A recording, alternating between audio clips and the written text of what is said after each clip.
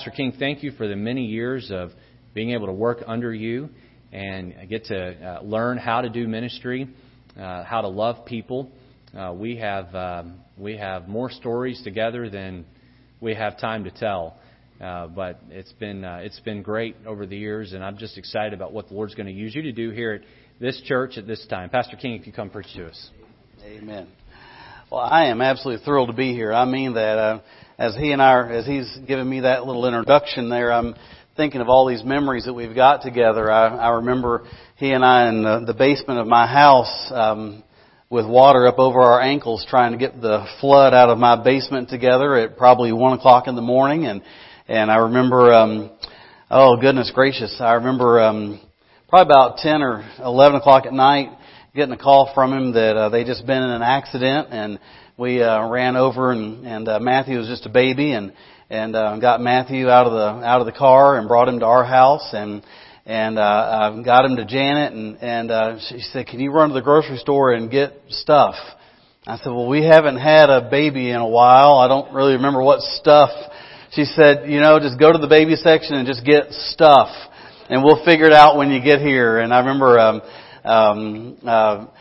looking at, when I was a parent with babies, they just had formula, food, diapers. But now it's like 100 different brands of baby food and they got so many flavors now. It used to be just like all oatmeal kind of that. Now they got everything in the world. They've got filet mignon with bacon flavor. So I'm just standing there 11 o'clock at night in the grocery store just thinking, what do I even get this child? And what size diapers does he, what brand diaper does he wear, and all this. So, but yeah, all these memories flooding by. By the way, go ahead and turn to 1 Kings chapter 20 and I'll get there in just a minute. But, I will say this. I'm dying to say a whole lot more about your pastor, and I'll probably do that as the week progresses. But I would say this, that he is hands down, and please don't tell my staff this, but he's the best assistant pastor I ever had. And I've had a good number of them, but let's just keep that between us, okay? Don't mean that as an insult to anybody else. It just, it is what it is. He is a good preacher, and he is a smart gentleman. And but honestly, of all the good things we could say about him, the best thing I could say is comes down to two things. Number one, he's a good Christian. Okay, in fact, he's a better Christian than he is a preacher. And wouldn't you rather have it that way? Amen. Because I really believe that there is a curse on our generation of Christians, and that is that we want somebody to be a good preacher. We don't really care what kind of Christian they are as long as they're a good preacher. And I'm glad he's a good preacher, but I'm more happy that he's a good Christian. But I would say even beyond being a good Christian, because really to be a good Christian, what do you have to do? You have to love the Lord your God with all your heart, mind, and soul, and that makes you a good Christian, right? But there are a lot of good Christians who aren't necessarily good people. Am I right about that? They just don't have good manners. They're not very self-aware. You know what I'm saying? They're just not really good people. They may love the Lord, but they're just not really that good of a person. And I'm glad that you have a pastor who is an outstanding preacher, but better than that, he is a great Christian. But even better than that, he's just a good person. And you need to be grateful for that. You really need to be grateful for that, because I could start rattling off names of churches right now that have very, very good preachers, but would give their right arm to have a guy behind the pulpit that's a good Christian and a good person. And so be grateful. But what I would like you to do is I would like for you to be very unkind to him. I'd like you to be rude to him. I'd like you to say nasty things about him behind his back. In fact, maybe even put some things on Facebook about him. Maybe even make up a lie about him. And if all that doesn't work, then start in on his lovely bride and just be mean to her. Just treat her poorly, because if you will do that, maybe they'll come back to Hagerstown. Amen. So, that was a joke. Everybody know that was a joke? Okay, that was a joke. Please don't do that. All right. But if you do, you got a place to come. Amen. All right. My sermon this morning, by the way, what time do you finish? 9:30-ish? Okay. All right. So you said Sunday school starts at 9:45, so they need to be out here by 9:44. Okay, all right, gotcha. All right, okay, all right. Now I know this is a revival meeting. I get that, and I understand what is supposed to you're supposed to feel in a revival meeting. And my revival type sermons will begin tonight. Okay, and so I do hope you'll make it back for the evening service tonight. And I've got a sermon that I am really charged up about preaching tonight. But this morning I want to preach a sermon that's really not. This is not a revival meeting sermon. Okay. But I believe this is what probably somebody here today needs. And so if you would look with me at 1 Kings chapter 20, and the sermon is going to cover verses 22 to 28, okay? But I'm going to just read verse 23 and 28 for right now, and then once I have read that, then I'm going to pray and give you some introductory thoughts, and then I'll give you 5 main points, and then we're done, okay? So everybody following that? I'm going to read 2 verses, pray, introductory thoughts, 5 points, we're done. Here we go. Alright, verse 23, look at this. It says, "And the servants of the king of Syria said unto him," now look at this next line, this is important. "Their gods are gods of the hills." Their gods are gods of the hills. I've got that underlined in my Bible. "Therefore they were stronger than we. But let us fight against them in the plain. Let us fight against them in the plain. And surely we will be stronger than they." I've got that underlined. Okay, so their gods are the gods of the hills. These are the Syrians speaking. But let us fight them in the plain. Now go down to verse 28. Verse 28, "And there came a man of God and spake unto the king of Israel and said, Thus saith the Lord, because the Syrians have said," look at this, "The Lord is God of the hills, but He is not God of the valleys. Therefore will I deliver all this great multitude in thine hand, and ye shall know that I am the Lord." The title of the sermon this morning is "The God of the Mountain is the God of the Valleys." All right, let's pray together. Heavenly Father, I do pray that you'll help me to say all of this in such a way this morning that it would be helpful for us. I pray that it would make sense to us. I pray, God, you give us grace to hear from your word. And God, this is a tremendous story that has been given to us in the Old Testament, and there are valuable lessons to be learned from it. And so I pray somebody will grasp some truths from the Bible today, and we pray this in Jesus' name. Amen. Amen. Just to give you just a little bit of background here before we dive in, the king of Syria at this time, his name was Ben-Hadad. Okay, now I say that because have you ever read through the Bible and some of those names confused you? Anybody like that? Anybody besides me like that? Okay, have you ever just stopped and thought, how many Marys are there? Am I the only one? Okay, I preached a sermon one time, and I was talking about James the whole way through, and I got down to the end of the sermon and realized I was talking about the wrong James. There's more than one James, and there are 3 Ben-Hadads in the Bible. Okay, there are 3 of them. And I think that you can get a little confused with that sometimes because you're reading about Ben-Hadad and then it seems like you read over what maybe a few hundred years span, and here's another one. Wait a minute, how old is this guy? Okay, well, it's not the same one. This is the second of the 3 Ben-Hadads. He's the king of Syria, and the Syrians were in battle with Israel. Okay, now I got to say this, that it does seem like every time you turn around that Israel is at war with somebody. Am I right about that? If somebody says, what's the theme of the historical books of the Old Testament?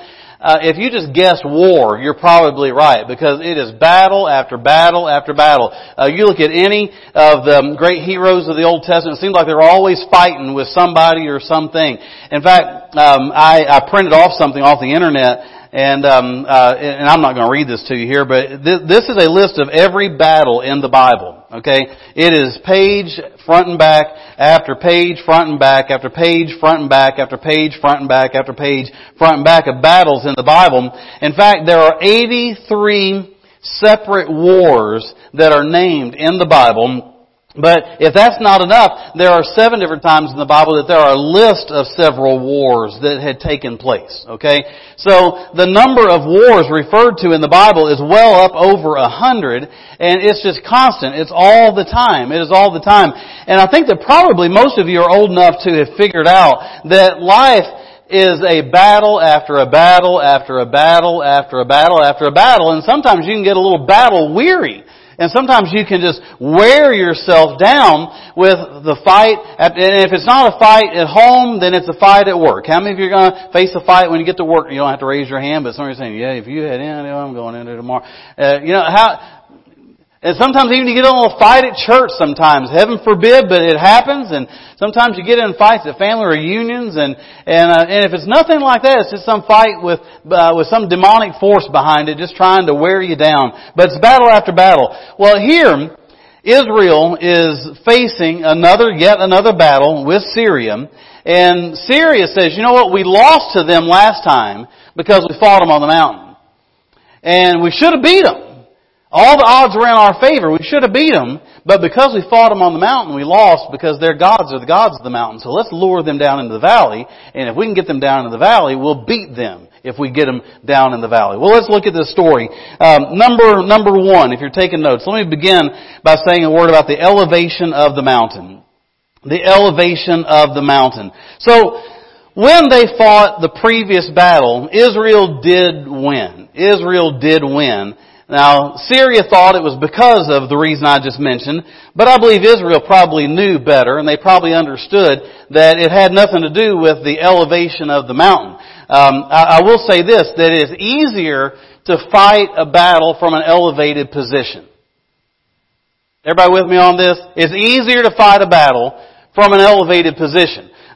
Just a few miles from my house, there is a fort, a big military fort. It's never been used. It was never been in a battle, but it was built because of fear of an impending battle. It's called Fort Frederick, and the walls are higher than a person could easily climb. Okay, and the logic behind that fort is that we get inside there and we're safe. And then we put our soldiers around the top, and it's easier to shoot a rifle down at an opponent, or to throw a spear down, or to drop a rock down, than it is for somebody to climb up that battle. And so from an elevated position, it is easier to fight. Okay? I think if any of you have ever been down to Gettysburg, I think you kind of understand how those battles played out down there, that it seemed like the ones that would get up to the top of the hill and defend the position would win. Because they're fighting downhill while the other guys are fighting uphill, and it's just easier to do it that way. And I've got to say that I see that in my own personal life, and I think you do too. It is easier for me to fight a battle when I've got a little money in the bank. Right? It's easier for me to fight a battle when I physically feel good.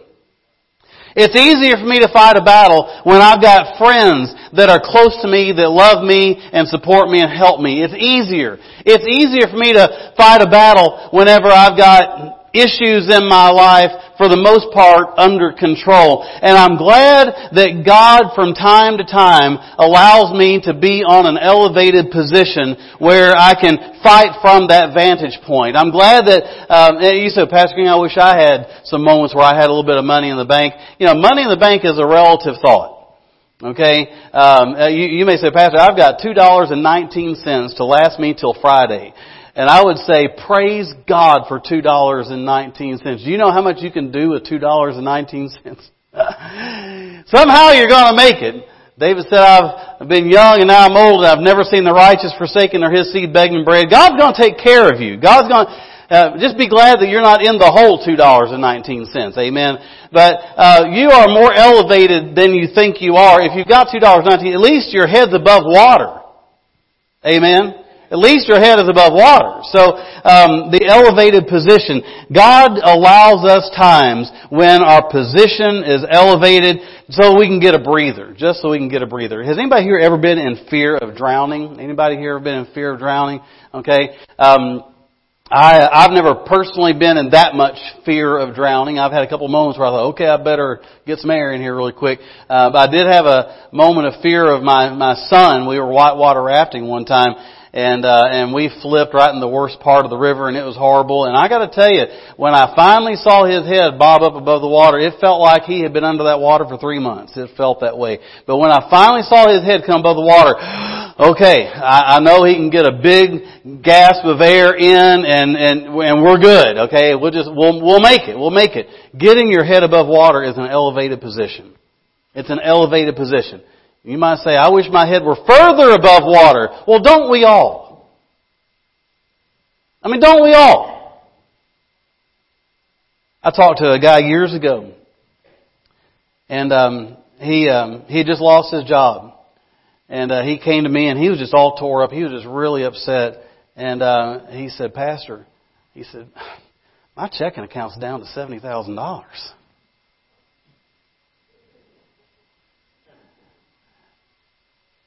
And I said, I'm so sorry. But on the inside, I was saying, you big knucklehead.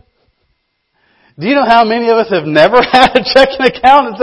And he referred to it as his check, as if to say, I've got other accounts with some money, but my checking is down. I'm thinking, good night. You can live a long time on that. I think you're going to be okay. So however bad off you are right now, do you realize the majority of the world would love to be where you are? You're in a more elevated position than you realize. How far are we from I-95? 2 miles? Do you realize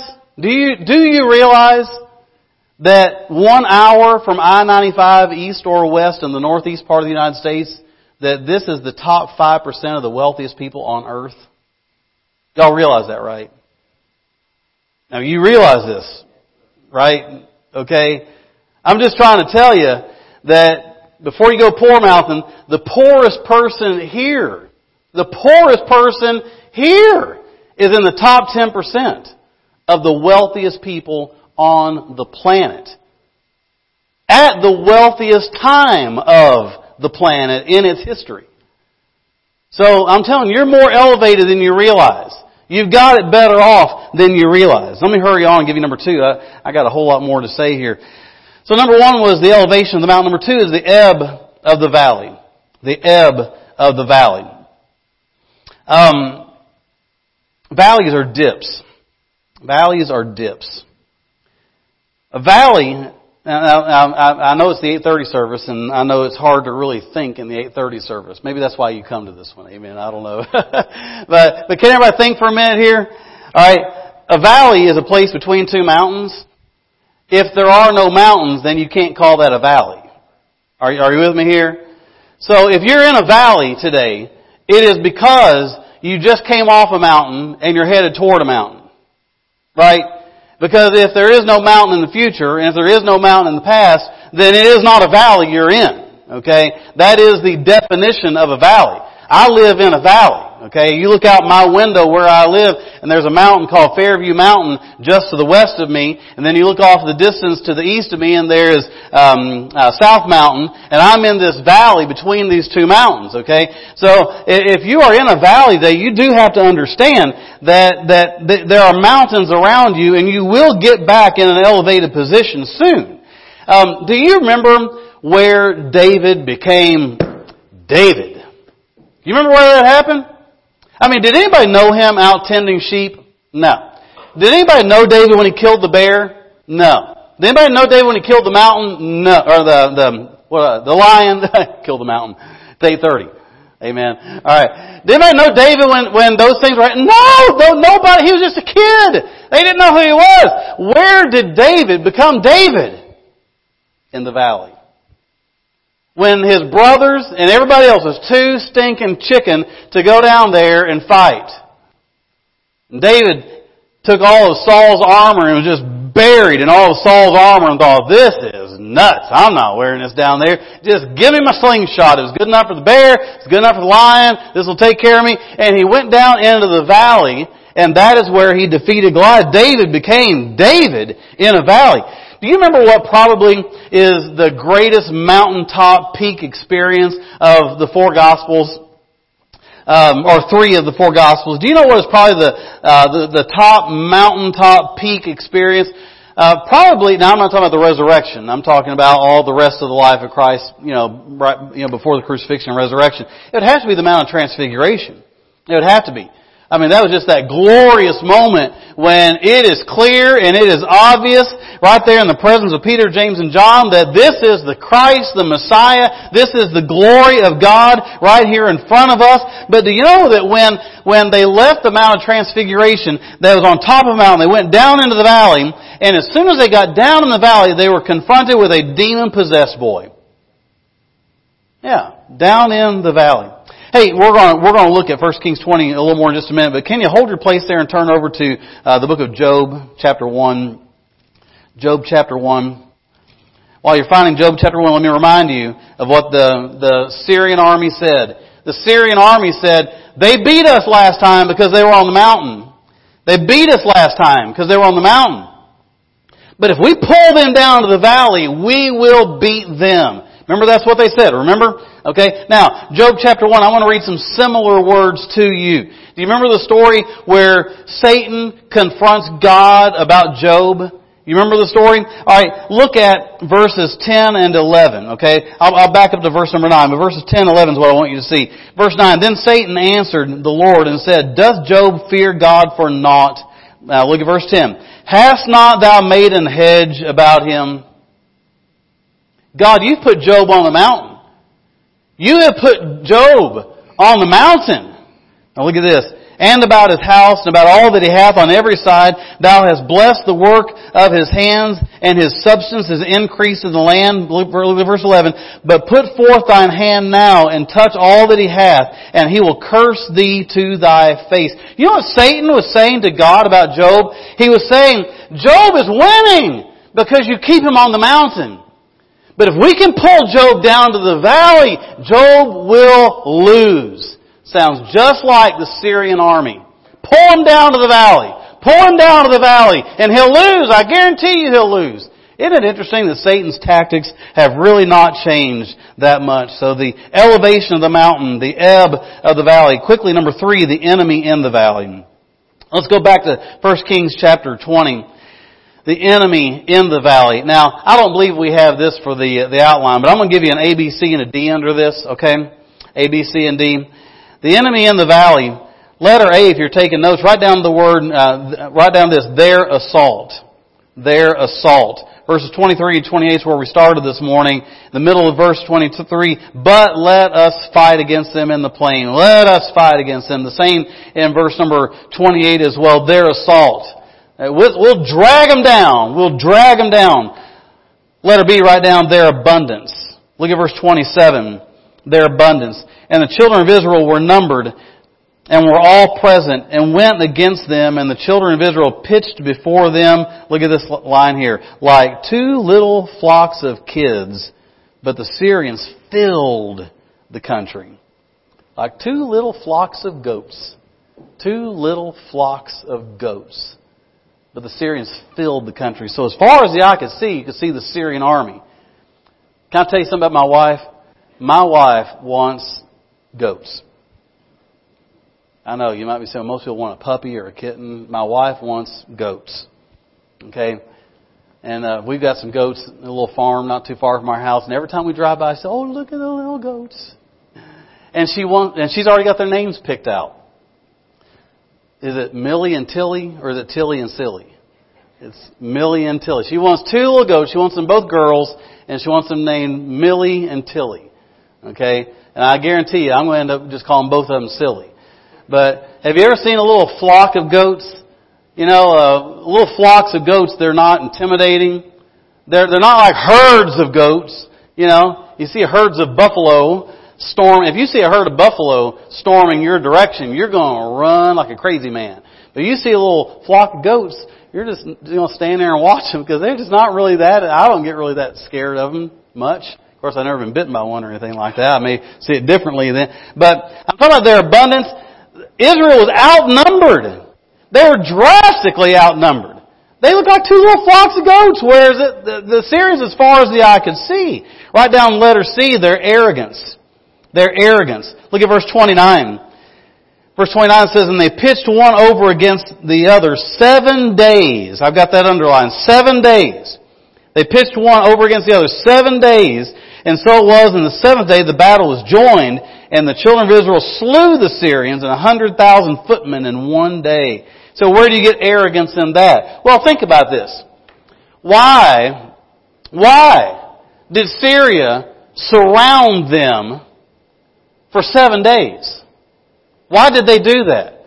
If they're like 2 little flocks of goats and the Syrians are just surrounding them in multitudes, why would they just park it there for 7 days? Why would they do that? You know why? To make them sweat. You bunch of little stinkers. You beat us last time. You ain't beating us this time. But before you die, I'm going to make you stress this one out.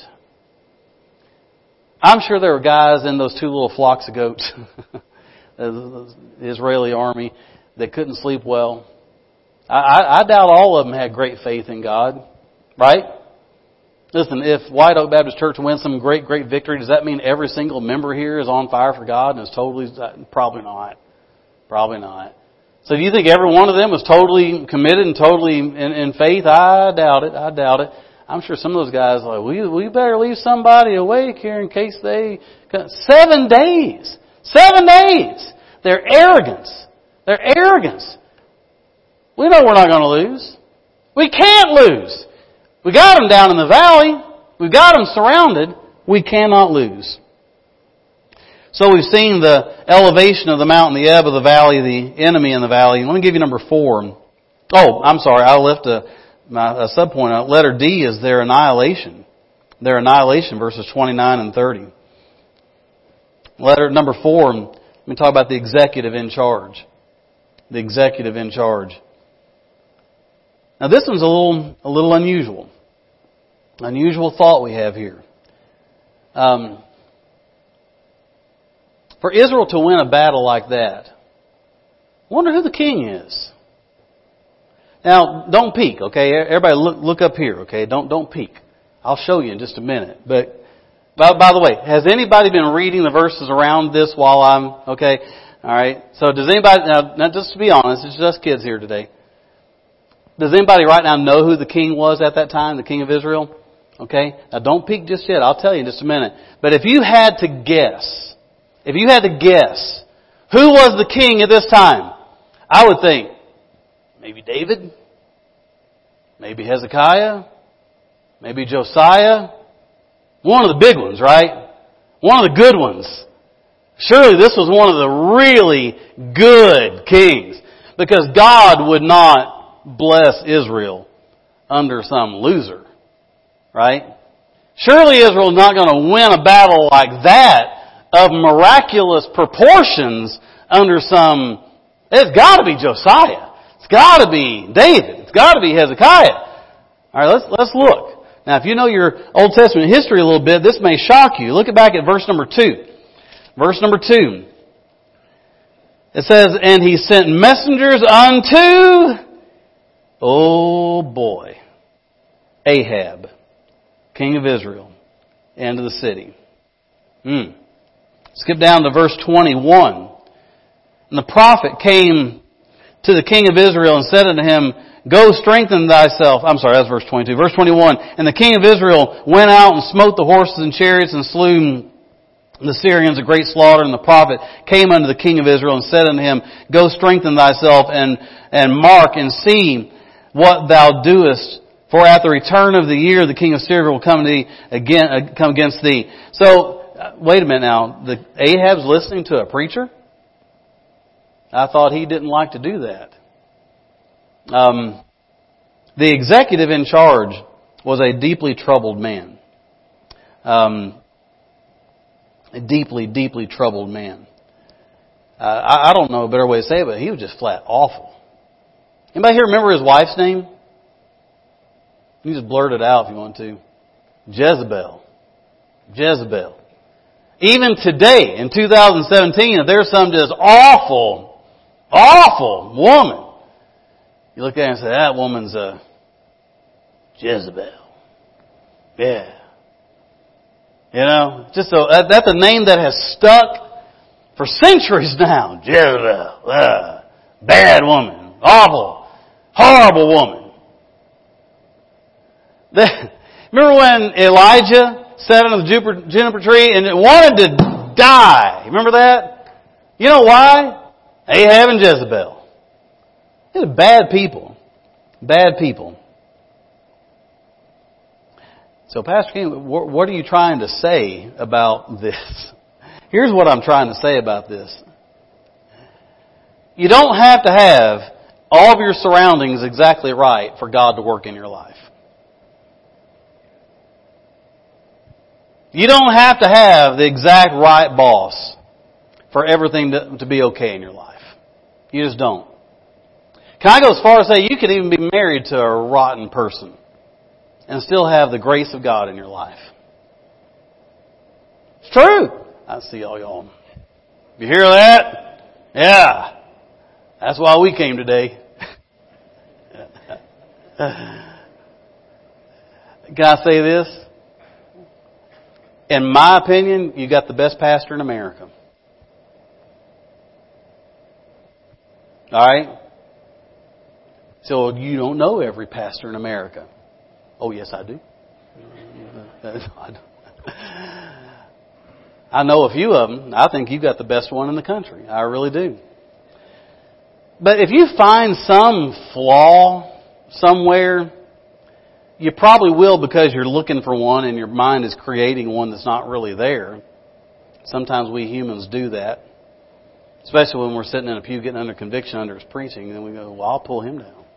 You know. But can I just say this? Even if he was Ahab, that's no excuse for you. No excuse for you. Let me tell you right now, Angela ain't no Jezebel. But even if she was, it's no excuse. No excuse. You got battles in your life. You got valleys in your life. And there's a God in heaven. A God in heaven. Pastor King, you just don't know what I go home to. Pastor, you just don't know what I go to work and see every day. You just don't understand the conflict. No, I understand what these two little flocks of goats that was called an army, I understand what they were under, and it was not healthy. But they won. They won. Quit making excuses. Quit making excuses. If I just had a better wife, if I just had a better husband, if I just had a better pastor, if I just had a better Sunday school class, if I just had a better this, or if I just had more money, listen, you're never going to have everything batting 100% in your life. The biggest thing in this country was their king, and he was bad, but they won anyhow in spite of him. The executive in charge, bad dude, but that was no reason for them to lose. And then finally, I'll give you number 5. I'm not done yet. I'll give you number 5, and then we'll begin to wrap it up. Number 5 is the eternal God of heaven. The eternal God of heaven. So have y'all ever heard the old song, the God of the mountains, the God of the valley? You've heard that song? It comes from this story, by the way. I guess you probably figured that out by now, right? I'm glad to know that God is God when I have money. And God is God when I do not have money.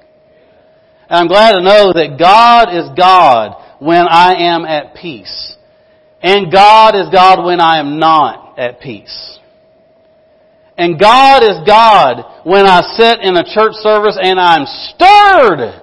But God is God when I sit in a church service and I sleep. God is God when I am healthy, and God is God when I am not healthy. God is God when the people in my life get along with me, and God is God when the people in my life do not get along with me. God is still God, the eternal God of heaven. Listen to this verse, James chapter 1 verse 17. Every good and perfect gift is from above and cometh down from the Father of lights. Listen carefully. With whom is no variableness, neither shadow of turning. No variableness. Can we all say that together? Ready? No variableness. Let's say it again. No variableness. That means God doesn't fluctuate. That means that God is the God of the mountains, but He is the God of the valleys. There is no shadow of turning with Him. He does not change because our circumstances change. Now to wrap this up, right down here in the bottom left-hand corner of my notes, I've got a list of the 5 darkest days of my life. The 5 darkest days of my life. And I won't go through all of these, but I'll just tell you the first one is when I thought our daughter had died. I mean, I literally thought she was dead. And she was not. The doctors were able to resuscitate her. But for about 20 minutes, and if you have lost a child, I cannot even begin to fathom what you deal with in that. Okay, I can't even fathom. But I do know for 20 minutes I lived it. And you say, Pastor, I lived it for 20 years. That's why I can't fathom. 20 minutes of that was torture for me. Torture for me. And I've got 4 other dark days that are the 5 darkest days I've lived in my entire life. But I'll tell you something else that I did out here next to these 5 dark days that I've lived. I also, next to them, wrote down 5 powerful lessons that I learned from God in those 5 dark days. And if you want to try to understand me, you can't really know me without knowing what those 5 lessons are. Now, your pastor and his precious, wonderful wife knows all 5 of these stories. And in fact, we lived through 2 of them together. And the other 3, you know them as well as you know the other 2. And can I just say, you're going to have dark days. You're not going to escape life. There are going to be some, and things are just not going to work the way you think. But I've heard people say, if I could go back and change it, I wouldn't. Oh, if I could go back and change some of the things, I would. Let me tell you, they hurt. They hurt bad. But I'm thankful that now that I'm out of those valleys, I'm thankful that God taught me some lessons, and I'm thankful that God brought me back to some elevated positions in my life, and God has allowed me to have my head above water, and that God has shown Himself strong and powerful and mighty and loving in my life. So the lesson for you today is very, very simple. If you're dealing with a valley, just determine to win anyhow. Do you like simple sermons? How many of you here like simple sermons? It's as simple as it gets. If you're in a valley, just make up your mind. You're going to win. You're going to keep a right attitude. You're going to keep a walk with the Lord. You're not going to be tempted to drop out of church. You're not going to get in a fight with anybody. You're just going to pull up your bootstraps, keep marching. Amen. Let's bow for prayer. Heavenly Father, I want to thank You for being God to us today. God, for those who feel like they're sinking